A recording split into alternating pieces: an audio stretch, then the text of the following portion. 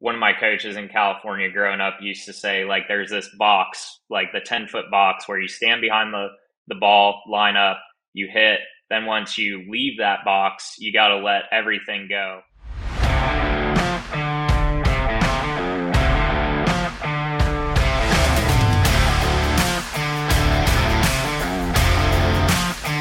This is The Tournament Code. We appreciate you taking the time to join us today, Jacob. We know a little bit about you, a little bit about your playing, but before we get into where you are now, let's kind of start from the beginning. Tell us how you got into the game of golf. Sure. So, I grew up in Northern California, just outside of San Francisco in the East Bay area. And my parents both loved the game.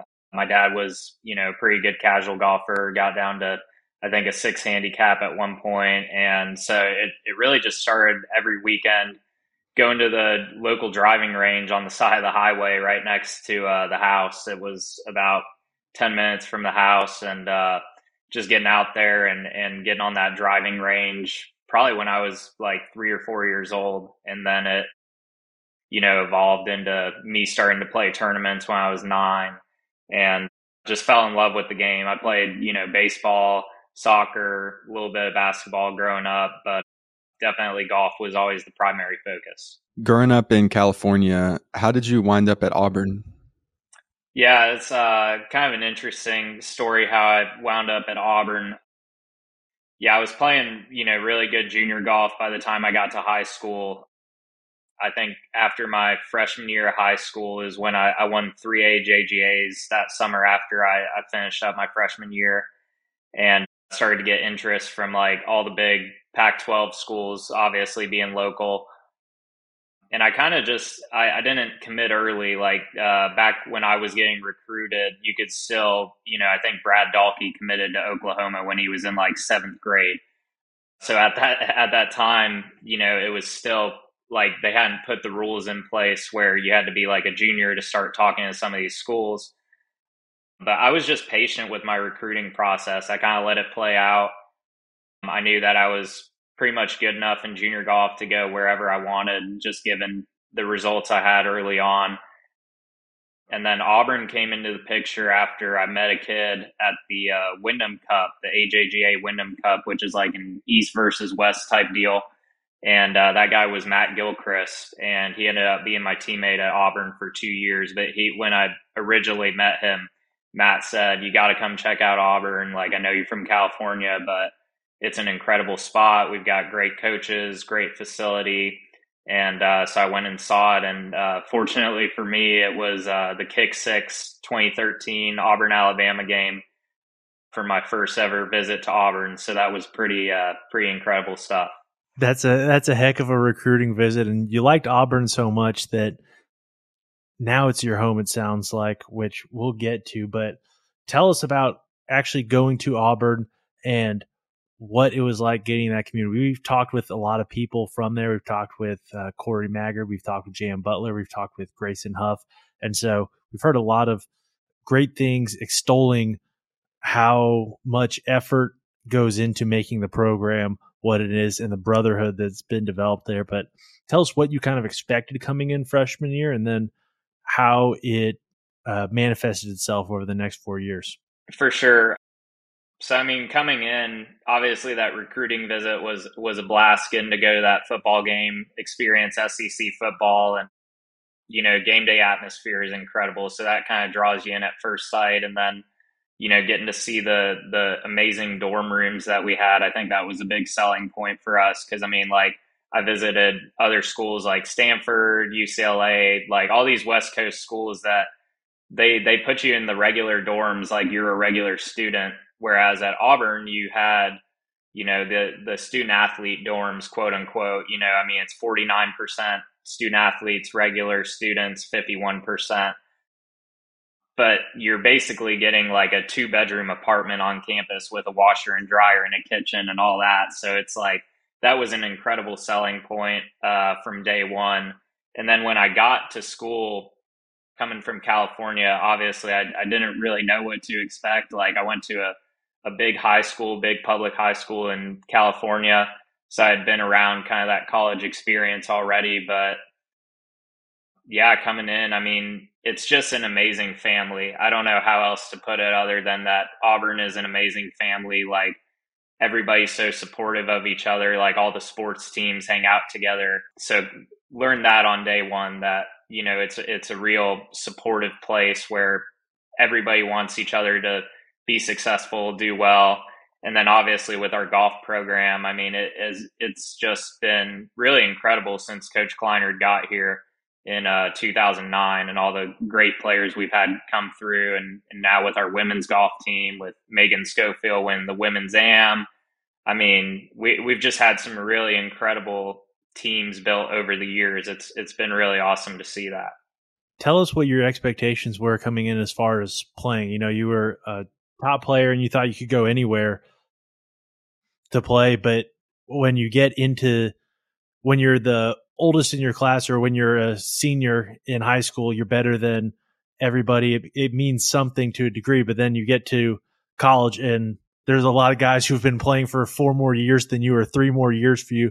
Tell us what your expectations were. Tell us about what it was like competing for a spot to play and then playing for Auburn. I think my expectations coming in were probably pretty high for myself because, again, with the success I had in my junior career, I played 3 Wyndham Cups. So I was a top 10 player on the West Coast for 3 straight years, basically. I was on teams on those Wyndham Cups with like Colin Morikawa, Sam Burns, Scotty Scheffler. So I got to know, some of the best players now in the world. But yeah, so I had really high expectations coming in just based off my junior career. And then when I got there, I was like, wow, I'm not quite as good as I thought I was. We had a great team my freshman year, especially Michael Johnson. He was a 5th-year senior at that time, and he had one of the best years in Auburn golf history. I think he won 3 events, and he was a 5th-year senior, so he's taken 6-7 hours of credit hours. So he had plenty of time to work on his game, go out to the bars, have a little fun, and then he would show up on a Sunday morning and shoot 66 like it didn't even matter. So that was definitely eye-opening. But yeah, man, I came in and performed really well actually in the fall semester. I think I finished like 10th, 12th, 11th, and 13th in our 4 events. So I was very consistent, but definitely didn't necessarily know what was going to happen. But then I made it into the first tournament, and I kept playing well and kept exempting myself into the next event. I was exempt from qualifying pretty much the whole fall. So that was a cool feeling, to come in and prove myself early on. At what point during your college career did you start thinking about, the next level and playing professional golf? Yeah, my college career honestly was really up and down. Like I said, I got off to that great start freshman year.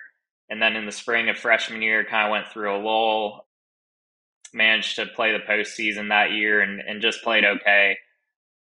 And then really through sophomore and junior year, I was kind of struggling as well. So it's like, it wasn't always clear. Like, I even doubted whether I could play professional golf, even at a high level place like Auburn, kind of moving in and out of the lineup at times. I mean, I probably ended up playing 90% of the tournaments, but sometimes as an individual, just because we had such a deep team. So the opportunities were there for other guys to earn their spot. And it was a battle, man. So I wasn't always sure whether I was going to, get to the next level. I think my senior year, I really started to come around kind of due to, I was able to take online classes every summer, get ahead in school. So by my senior semester, I had 6 credit hours to complete. So I was really able to focus on my game. And I had a really good, pretty solid senior year. I think I finished second team all SEC and had a lot of good finishes, a lot of top 10s. But I was just never that explosive player. Like, you see these guys go shoot -10 on the Korn Ferry Tour 1 round. And I was never, I think my college best round was a 66, 3 times. So I never had that ability in a tournament to go really low. So I definitely had doubts. And it was just tough, man. I mean, college golf is really, really hard, and it's got even harder with how talented these kids are these days. When you were struggling in college, what were some of the specific things in your game that you were struggling with, and how did you work on those things to have it all come together your senior year? Yeah, I think the things I struggled with the most were probably just an expectation thing where I expected myself to play really well, and then when it didn't happen, my attitude sucked. So that was one part of it. Another part of it was that I've never been a long hitter of the golf ball. I think I came into college carrying it 265 off the tee, but I was still really good hitting at 265 because the rest of my game was really solid. But I think over time, in the certain golf courses we play, where you go to like an Inverness or a Old Overton, that these are like big championship level golf courses, and not being able to carry the ball like 275, 280 really hurt me. So then by senior year, I mean, obviously we were going really hard in the gym, but started work on my speed a little bit, got up to like 162, 163 ball speed. And then, throughout my pro career, it's kind of been a gradual process of trying to get more speed. And, nowadays I'm kind of in the 166, 167 range. So I'm just slowly creeping up, and hopefully eventually we'll be able to get that 170 ball speed. But I think, during college, definitely my distance held me back. And then just my attitude. I just think I was immature and 20 years old, and didn't have the perspective that I do now. What about your attitude in college and maturity do you think held you back in particular? I think my anger held me back, just because golf is so like, it feels continuous, but obviously every shot's individual, right? So like, I think if I had realized that in college, like, hey, every shot's individual, I can recover from a bad shot. But in college, you're just kind of immature, and you don't know those things yet. And so I would, get on a bad streak of either rounds or, holes or whatever it may be, because I'm letting that internal anger affect my actual golf shot, which is never a good thing.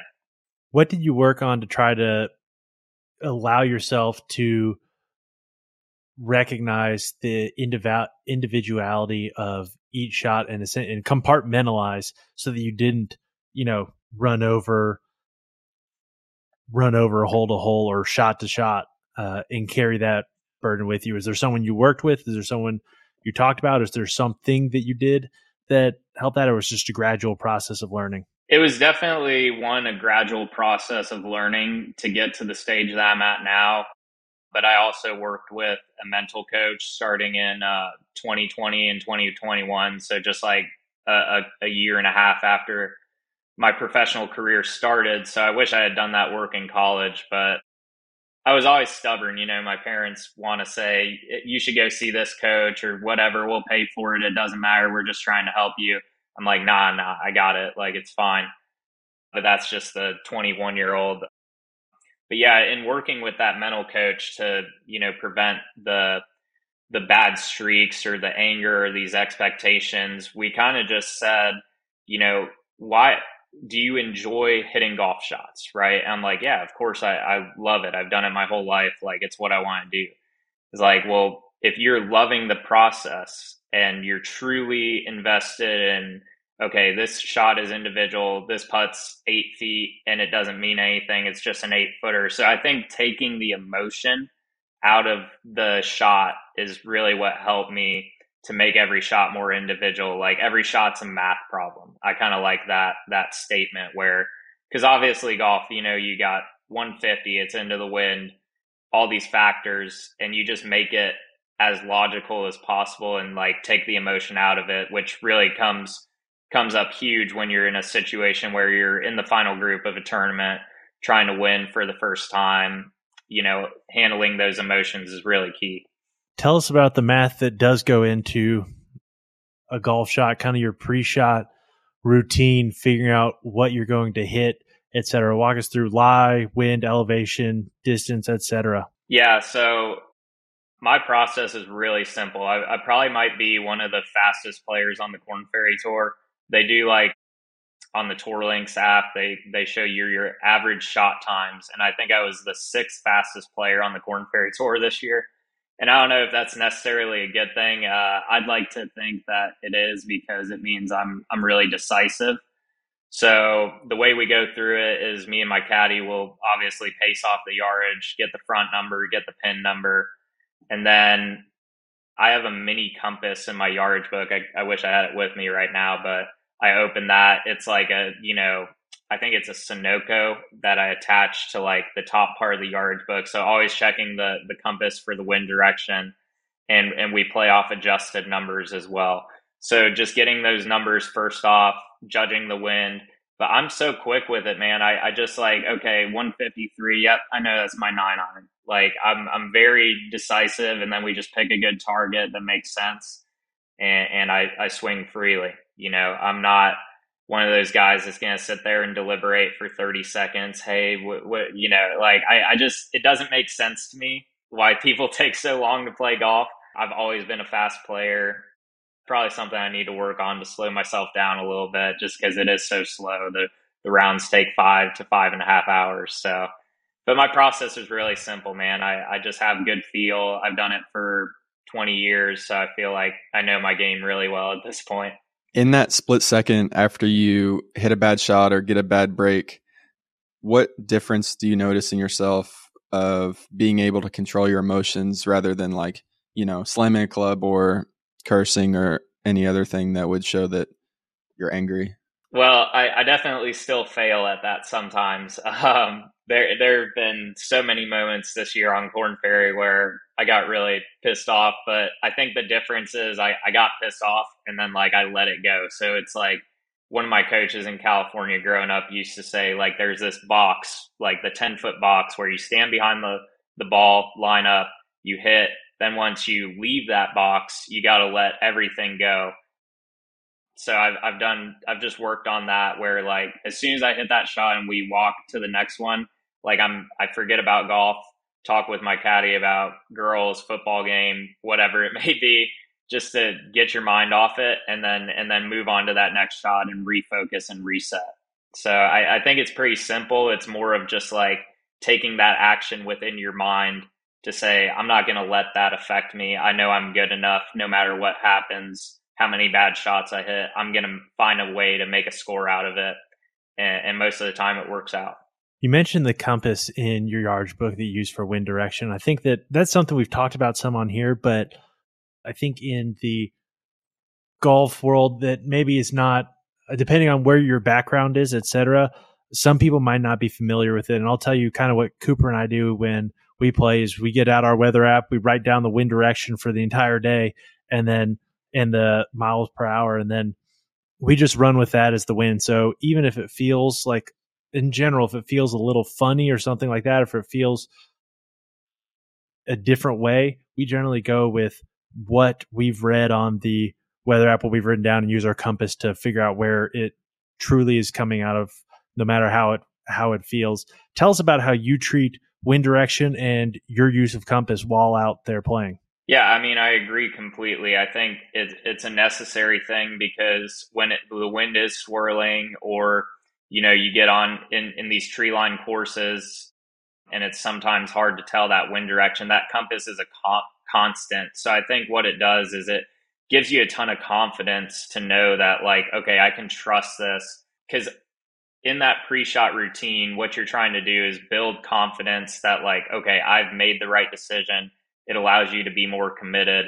I think it's a necessary thing for tournament golf. I mean, if you're a recreational golfer, wind may not affect your ball quite as much, but at these high level, things where we're putting a ton of spin on it and the wind really does affect it, it's crucial to check that compass. I like to flight the golf ball definitely when I'm into the wind. I've got that shot in my game, always have kind of that low draw from the back of the stance. That's a really comfortable shot for me. So I never try to go against the wind either. If it's a right to left wind, I'm just going to play it out to the right, let it draw back. If it's left to right, same thing. I think if you play with the wind, it makes life easier. If you're fighting against it, it makes it a lot harder. You mentioned earlier that you never were the kind of guy who'd go out and shoot 10 under in a random round, but you knew people obviously that could. what do you think gives what do you think gives people the ability to go out and do that? Or what do you think the separating factor is? Not saying that you're not good, not saying that you can't do that now, but at that time you'd mentioned that wasn't you. What do you think separates the people that go out and do that? Right. I think it's a mindset thing to be able to shoot 8 to 10 under par because, if you've never been there before and you start to, make all these birdies and then you're like, oh my God, I'm 6 under. So like people that think about the score, which was probably me in college, thinking about the score way too much and, realizing like, oh, I'm 5, 6 under, like I have a chance to shoot my best round type deal. As soon as those thoughts creep in, you're probably going to hit a bad shot. So I think it's, again, going back to making the golf shot individual and like not worrying about what you're at or what the putt is for or what the shot is for. So making it individual is a big part of being able to take it low and just having the confidence that you can do it. Like I never had the confidence in college that, okay, I could go shoot, 8 under. I just was like, okay, if I go shoot 2 under per round, like that's really solid, but it's never going to win you a golf tournament. And now, obviously, I realize having played this full year on Corn Ferry, just like so many events are 20 under par to win, regardless of conditions, too. I mean, looking back to the Tour Championship last week on day one, it was about 65 degrees and it rained the entire day. And Mason Anderson went and shot 8 under in the first round. And it was just like, how did he do that? But at the same time, like, you just always expect somebody's going to have the round of their life on that day. But yeah, I mean, just confidence that you can do it, making the golf shots individual. I think that's how guys are able to shoot those low scores. That's how Cooper and I felt. He played in the Jones Cup in 2021, I think it was, maybe 20. 21, I think. 2021, Alex Fitzpatrick was out there. Obviously, a bunch of good guys out there. I can't remember if Ludwig won or Davis Thompson won, but Ludwig Aberg. Okay, he won that pretty well. I think it was on the last hole, but on that first day, it was similar conditions, like super rainy. That course is tough, and we get out there, and I think Cooper shot 78, and I was like, okay, like not exactly what we'd want, but I mean, I can't imagine the leader's more than like 3 under or 4 under out there because that's a hard golf I thought course. Maybe like one person would shoot in the 60s, probably. Maybe one person. And we checked the leaderboard, and Alex Fitzpatrick had gone out and shot 65, 7 under, and 64. like, yeah, or 64. Oh, even better. And I was like, well, that's not something I saw was out there today. So there are obviously a bunch of good players out there, and you're one of those good players out there as far as on the Corn Ferry Tour right now. You've got the full year out there. Before we get to this year, tell us about what going pro was like for you in your path to the Corn Ferry. So like I alluded to earlier, just with senior year of college went pretty well for me. So definitely had some confidence. 2019, I decided to stay amateur throughout the summer, kind of play some of those, high level amateur events, the Son of Hannah, Northeast, Western, and USAM was my last amateur event at Pinehurst number 2. And I actually finished like second place in stroke play to Brandon Wu, took out Cameron Young in the first round and lost to Palmer Jackson, who's a really good player at Notre Dame now, but had a great run to kind of end my amateur career that I was super pumped about. So it gave me a lot of confidence, like going into Q school. I went to pre-Q in South Carolina in 2019, got through that one.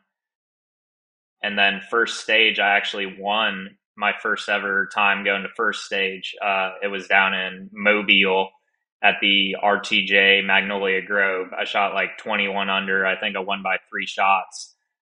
So I was like, oh man, pro golf's easy. Like I'm tearing it up right now. I started seeing Scott Hamilton that summer of 2019, who's still my swing coach today. And he just helped me a bunch get to where I am and definitely improved my ball striking. Like I'm a way better ball striker in pro golf than I was in college. But yeah, with that immediate success, I was thinking it's going to be a cakewalk.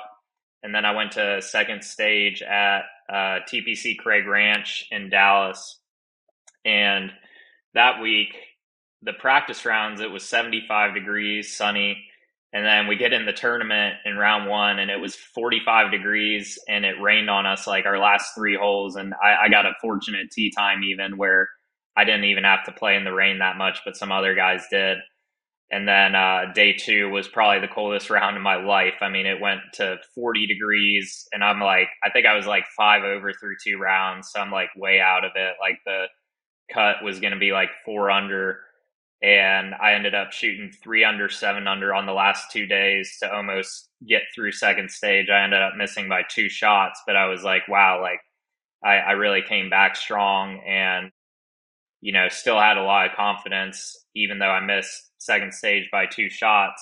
And then little did we know that the world was going to blow up, a few months later with COVID, and I wasn't going to have that Q school opportunity for another 2 years.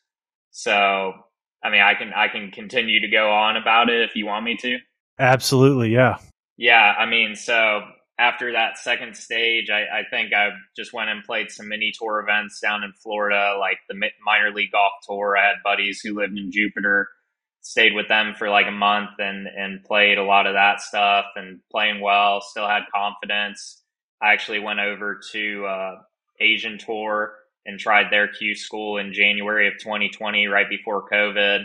And I tied for first in that first stage. And then I went to final stage like a month later. And this is where things started to kind of get dicey for me. I just wasn't playing the golf that I'd been playing. I think it was either a lack of like good iron play that I had in the previous few months, and then my putting really started to struggle, which had honestly always been probably the strongest point of my game was my putting. And then I really started to get demons with the putter throughout 2020. Played a bunch of mini tour events. Probably only made I think I made like 3 cuts out of like 10 or 12 events I played like on the mini tours. So really struggling. And this was, in a period after COVID where like the All Pro Tour had a bunch of good players coming to play it. And I was kind of just getting smoked, to be honest, like losing a ton of money, not playing well. And it was a really tough time. I mean, I just, that's when I started seeing the mental coach. I knew I needed some help, like outside of the physical aspects of golf. But even after seeing the mental coach, it kind of didn't turn around for me. I mean, I played all right in 2021. I played a bunch of mini tours. I think I made a lot more cuts that year in 2021. Like, still lost money, didn't really break even. And then first stage in 2021, first time doing Q school in 2 years, I missed by 5 shots at the site that I had won at 2 years ago. And that was kind of the real low point of my pro career, I guess you could say. I definitely thought about giving up, quitting.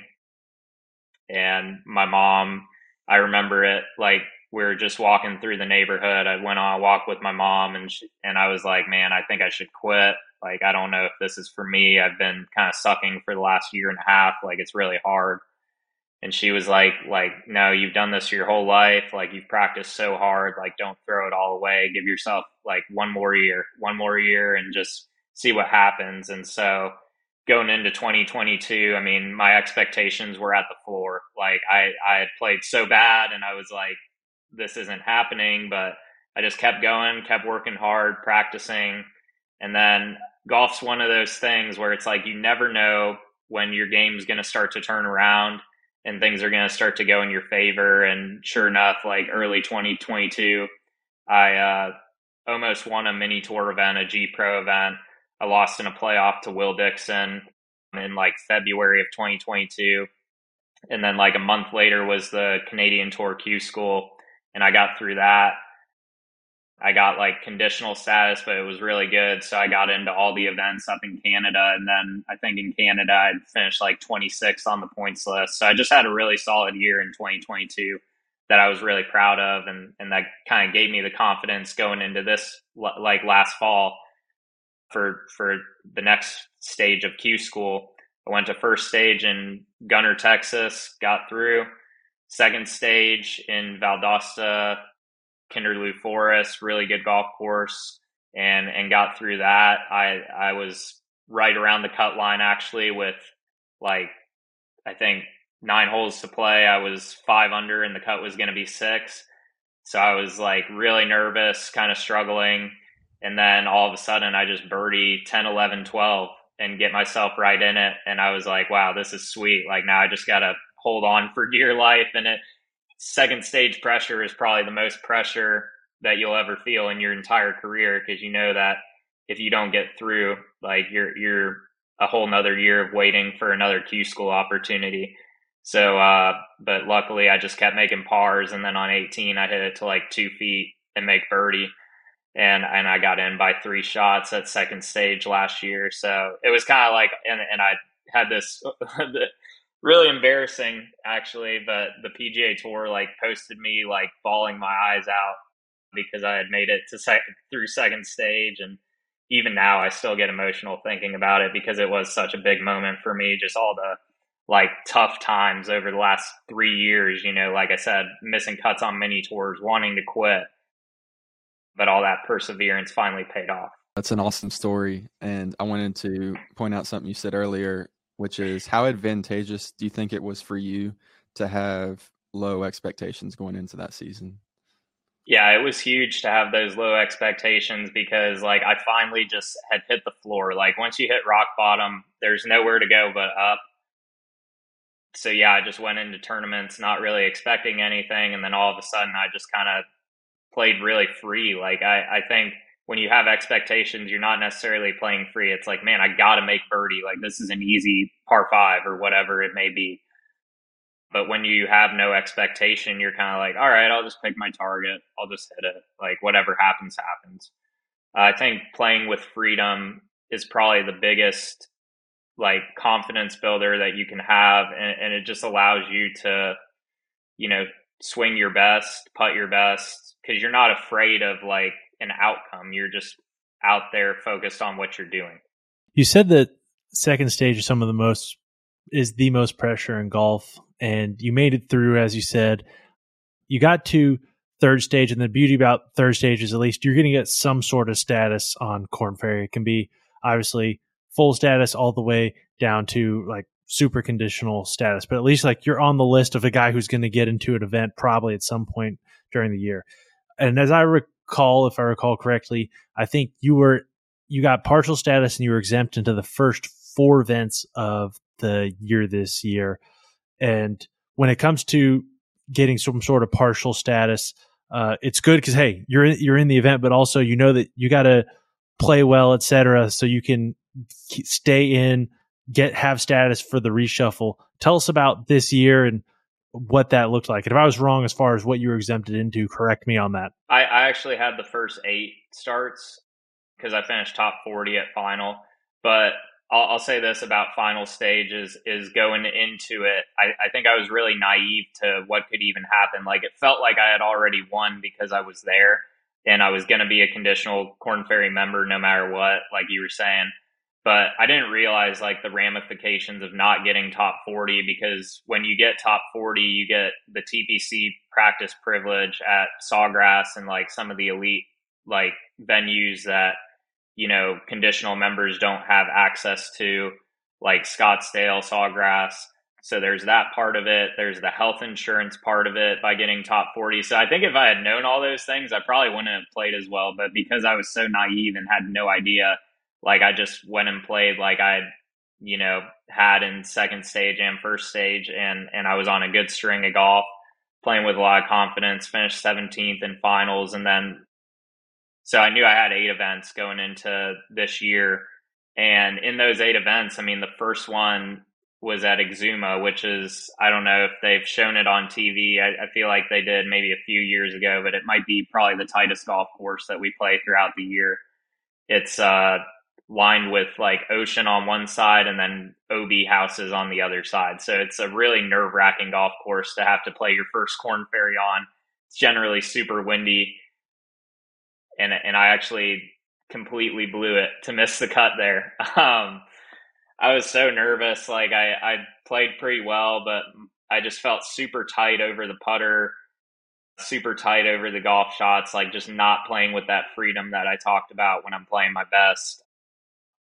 But I learned a lot from it. And going into the second event, I ended up finishing T17, which then basically secured my status for future reshuffles. Because early in the year, all you got to do really is make a cut and like have a decent enough finish, like a top 30 or a couple of them will do you a lot of good early in the season. So then from there, it was like, all right, let's roll because, I missed the first cut and then making that second cut, it felt like a weight had just been lifted because it's like, all right, now I know that I'm going to play the rest of the year. Things are good. But yeah, it's definitely nerve wracking knowing that you only have like even though you went through all those stages of Q school and you played so good, now you've only got 8 events and like there were guys like it's crazy that Wilson Furr just got his PGA Tour card, but Wilson was a guy that missed like 7 out of the first 8 cuts. He made like one cut and he was struggling, and then like he got into Huntsville like last minute, either sponsor exemption or alternate, which was the ninth event, first event after reshuffle, and then he finished like seventh. And just it's crazy how long the year is. Like I thought I was going to be good because I had played well in the start of the year, and then as the year went on and I'm missing cuts, I find myself slipping down that points list and like wondering whether I'll even make the tour championship. So I think also that perspective of knowing like, hey, it's a long year. Anything could happen. You could start peaking at the right time. I think that gives me more confidence too. But yeah, I learned so much out there this year. It's crazy. Was it hard to adjust to playing so many events and having to learn a new course each week? Absolutely. I think that's probably the biggest challenge. And a lot of people will say that like your rookie year on the PGA Tour or the Korn Ferry Tour is probably the most difficult year because, you've never seen most of the courses.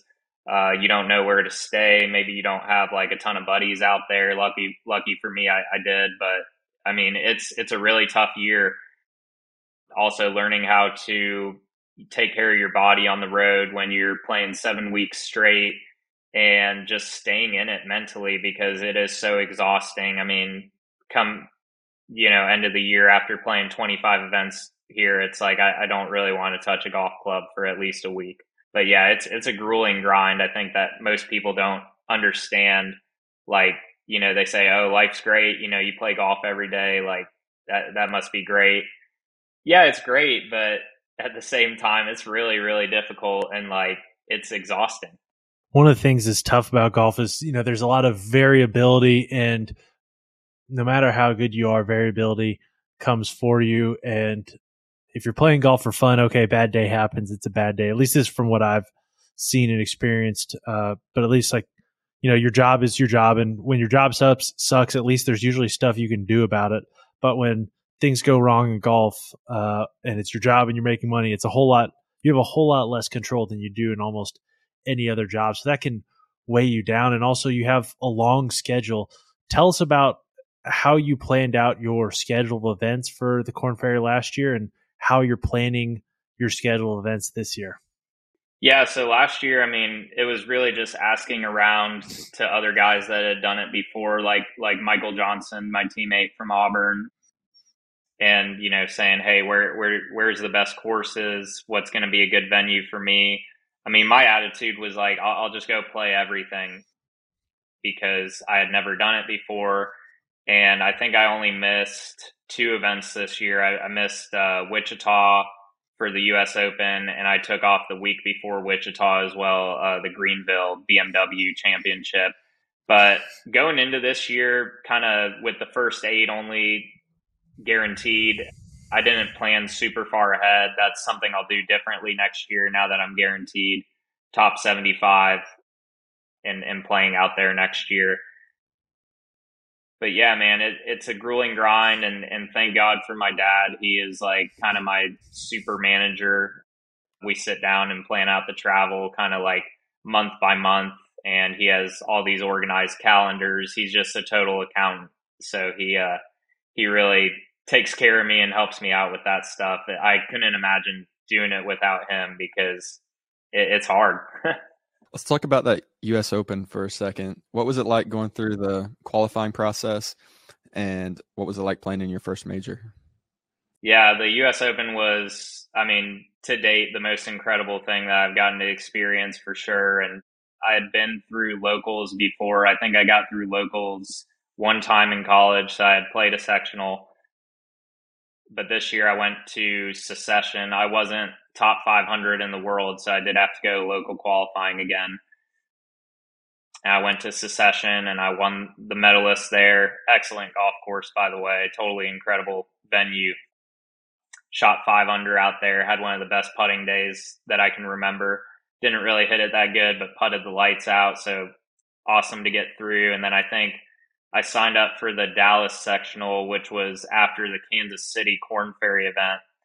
And I luckily missed the cut in the Kansas City Corn Ferry event. It was probably the best missed cut of my career just because it allowed me the opportunity to get down to Dallas and get to see both of the courses going into that sectional qualifier. And despite missing the cut, like I knew I played well in Kansas City. It was just like a couple shots here or there. And that's what's crazy about Corn Ferry too, is like you could play well and like not necessarily score it and you miss the cut by one. And then who knows what you would have done on Saturday or Sunday. There's a guy every week that, goes out there, makes the cut on the number, and then finishes top five. So it can always happen. But anyways, I mean, just a very fortunate miscut. Get to that sectional, and I played very well in the first round at Bent Tree Golf Club in Dallas. Shot like 5 under, I think. Super solid round. Maybe no bogeys, maybe just one bogey, something like that. And then we drive over the other course, which was Northwood, and I played great. I just I was on, I'm making birdies, no bogeys. In fact, I actually do remember now that I was bogey free through 34 holes. I had not made a bogey through the first 34. And then I think that pressure of like, okay, I'm right around this number. I gotta be. And again, those outside thoughts that creep in, it's like, I should have just focused on my process. Hey, it's not about the US Open, but it's just hard not to think about stuff like that. Like, how do you keep those thoughts out of your head? So it comes down to those last two holes, and I hit my drive to the right on the second to last hole, pitch it up by the green, kind of a low punch shot, and I just barely missed the green, hit a decent chip to like 6 feet, and then just probably the worst stroke that I had made in a long time. Just that pressure, I think, and I pushed it and kind of just lagged a 6-footer. It was a terrible putt. I was definitely feeling it, man. It was tough. But then, getting on to the last hole, it's a par 3, and I'm like, okay, I got to just sack up here basically and just focus on what I'm doing.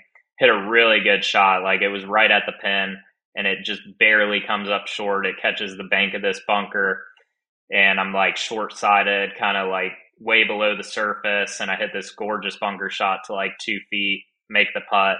And then we had to wait around for like an hour after the round to see if we were going to get through or if it was going to be a playoff. And it ended up being I think a 5-for-2 playoff. So really exciting. I mean, we were watching all these guys come in, like Sergio Garcia. He hit it to like 4 feet on 18, makes birdie to not have to do the playoff. Just like really, really cool stuff to watch. But we get into the playoff, and it's like me, Trent Phillips, I think Michael Kim, Hank Lebiota, and another college kid. And hit my drive down the right side, hit a 54-degree to about 2 feet, and tapped in. And I really thought I was going to have to go extra playoff holes because Hank Lebiota made like a 10-footer for birdie, and then Michael Kim had like 6 feet, and he lifted out. And so I was like, oh, crap, like I got this probably most nervous 2-footer in my career to qualify for the US Open. But yeah, Michael Kim lipped out the 5-footer, and I was just so nervous on this 2-footer, but I just focused and was able to knock it in dead center. And again, the tears started flowing, man. I don't know what it is about me and making something happen, but I'm an emotional guy. I'm passionate. I care a ton. And yeah, it was a great moment. Probably one of the coolest moments of my life to know that I was going to get to tee it up in the Open. That is really cool. I know we're coming up close to time right now. As far as things that I wanted to talk about. You work with Scott Hamilton. We know several players who work with Scott. Scott's a top teacher, really good guy from what I've heard. Tell us about, first off, when deciding to go to Scott and just in general working with swing coaches, what you were looking for and what you wanted the relationship to look like. Yeah, for sure. When it came to my golf swing, it's always been really simple. Like I said, I don't hit it super far. So, like, I'm a pretty on plane guy, like one plane. But yeah, I just wanted a coach that I had kind of seen my college coach throughout my entire college career, and he worked with me on golf swing, and he's great. He knows what he's talking about. I just wanted to do something different to start off my pro career, and I just heard Scott was a great guy, and kind of just tried him out and really liked it. Yeah, we got going, and he's really simple. Like, I think his process aligns with mine because, like I said, I'm a decisive player. I make quick decisions, and I trust myself a lot. He's kind of the same way. Like, within the first 10 minutes of the lesson, he kind of knows what I need to change, if anything. Sometimes I go over there, drive 2.5 hours to hear, hey man, it looks pretty good. So Scott's really simple, but he's been a lot of help. Mostly for me, the biggest thing in my golf game that changed when I started seeing him was just getting over to my left side better and getting a little more compression on the golf ball. Our first lesson ever, he was like, all right, I want you to launch your 7-iron at 17 degrees, like, and you can't leave until you do it. And so I was like, all right. But Scott's great. You know, he really cuts us Corn Ferry guys a super fair deal. Like, it's not crazy expensive to go see him, and you can stay for 4 or 5 hours if you want. Like, Scott's just a super chill guy. He just likes hanging out and talking golf. That is cool. As far as working with him, you know, you have a good relationship with him. You've learned a lot from him. When it comes to tournament weeks, what does your swing work look like throughout the year, managing both? All right, I got to go play a tournament and put up a score, but also, you know, there's some things maybe I want to work on in my swing. And then when you go out, and that's, you know, practicing, et cetera, during the week and leading up to the tournament, and then days of the tournament, is there any technique that's going in your head? Do you have swing thoughts? What's going on inside your head as to all that? Yeah, I think the best time to work on your golf swing is definitely early in the week. You know, I'm not a huge tinkerer either, so I'm one of those guys that I kind of know where, like, my deficiencies are. Like, sometimes my hands get a little high at the top of my backswing, so just trying to get those hands deeper. And then just, you know, I use TrackMan. I bought a TrackMan this year, and that's been hugely helpful just to understand, like, the club path data and all that. And I definitely take a few swing videos throughout the week, but I'm not really, you know, super working on anything during tournament weeks, man, because I generally hit it pretty straight. So it's more just like alignment, posture, tempo. I think those things are more the keys. And then when I come home and I do see Scott, you know, then we can make some changes. But I'm just not a huge tinker on the road. I kind of go with what I got. Again, my golf swing is really simple, but I definitely love to see videos. Like, I'm hugely visual. I need to see how it looks. And then, you know, going on to TrackMan and dialing up my yardages for the week is probably the more important work that I do, where just getting the feels for, okay, wedge is going this far this week, and just constantly working on your feel with distance control. Lastly, we've talked about golf swing, we've talked about tournament play. As far as working out goes and swing speed, we briefly touched on that, but tell us kind of what your plan is. You said I've gotten better. I was at 163 ball speed. Now I'm at 166, 167 ball speed. Is that something, that you're trying to increase?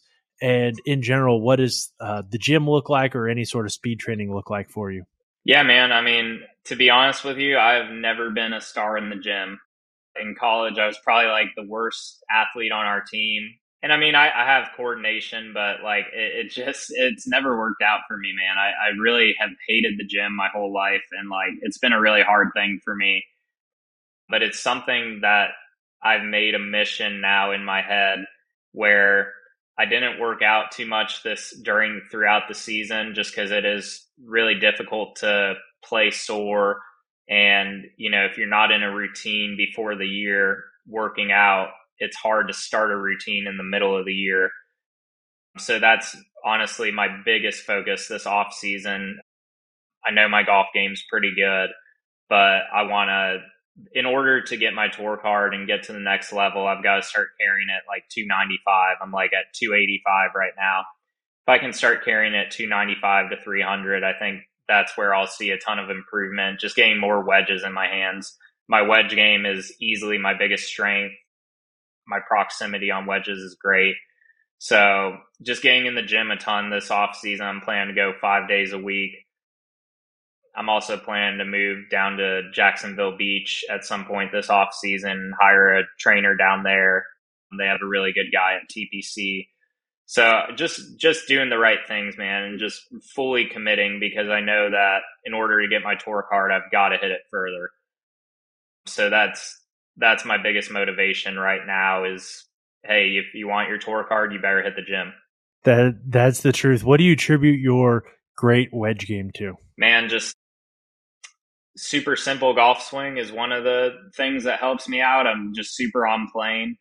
And then just working those distances on the track, man. I mean, my distance control throughout the year has just improved so much. Last week at the Tour Championship, I probably hit 15 wedges inside 6 feet. I mean, I was just like, all my birdies were coming from wedge game on par fives. Like day 4, I played the par fives 5 under, chipped in for eagle on one of them. And then the other 3, I laid up and hit a wedge to like inside 10 feet. So it's just working on the track, man, distance control, developing that feel. And that's something, hopefully that'll be like when people talk about me playing the PGA Tour, they'll say, man, this guy is one of the most elite wedge players we've ever seen. That's my goal. That is awesome. We look forward to seeing that. I think the last question we ask every guest is the same, which is, if you go back to yourself as a junior golfer and tell yourself just one thing, what would that one thing be? That's a great question. I think if I could go back to junior golf, I would just tell myself, hey man, the journey is really long. Like whatever happens today, it doesn't necessarily matter, because you're going to wake up tomorrow and you're going to give it 100% your best effort, and you're going to improve over time. Just be patient with yourself. The journey is so long. And I think that can even relate to, going throughout these seasons in pro golf. Like if I start off bad next year, guess what? I could be playing great come June or July, and you just never know when your time is going to be. So I think just having that confidence in yourself and being really patient and knowing that it's a marathon, not a sprint. Absolutely. Well, we appreciate you joining us. Where can people find you on social media? They want to follow you, reach out to you, all that kind of stuff. Yeah, my Instagram handle is just my name, Jacob_Solomon, all O's in the last name. I'm pretty active on Instagram. I definitely post a lot of stories and posts on there, and that's pretty much all the social I do. I'm not really on like Twitter that much. I sounded off on Twitter when I was playing the US Open, because they were kind of jabbing at me about some LinkedIn profile that people found online that I made when I was in college. But yeah, man, I'm active on Instagram, so give me a shout there. Well, awesome. Be sure to give Jacob a follow. And then if you're listening to us on Apple Podcasts or Spotify, please subscribe and leave a rating. And if you're listening on YouTube, please like and subscribe. This helps us get our message out to more people. And if you're trying to find us on social media, you can find us on Instagram at The Tournament Code and on Twitter /X Tournament Code. As always, we appreciate you taking the time to join us and look forward to diving in deeper to what it takes to play elite tournament golf.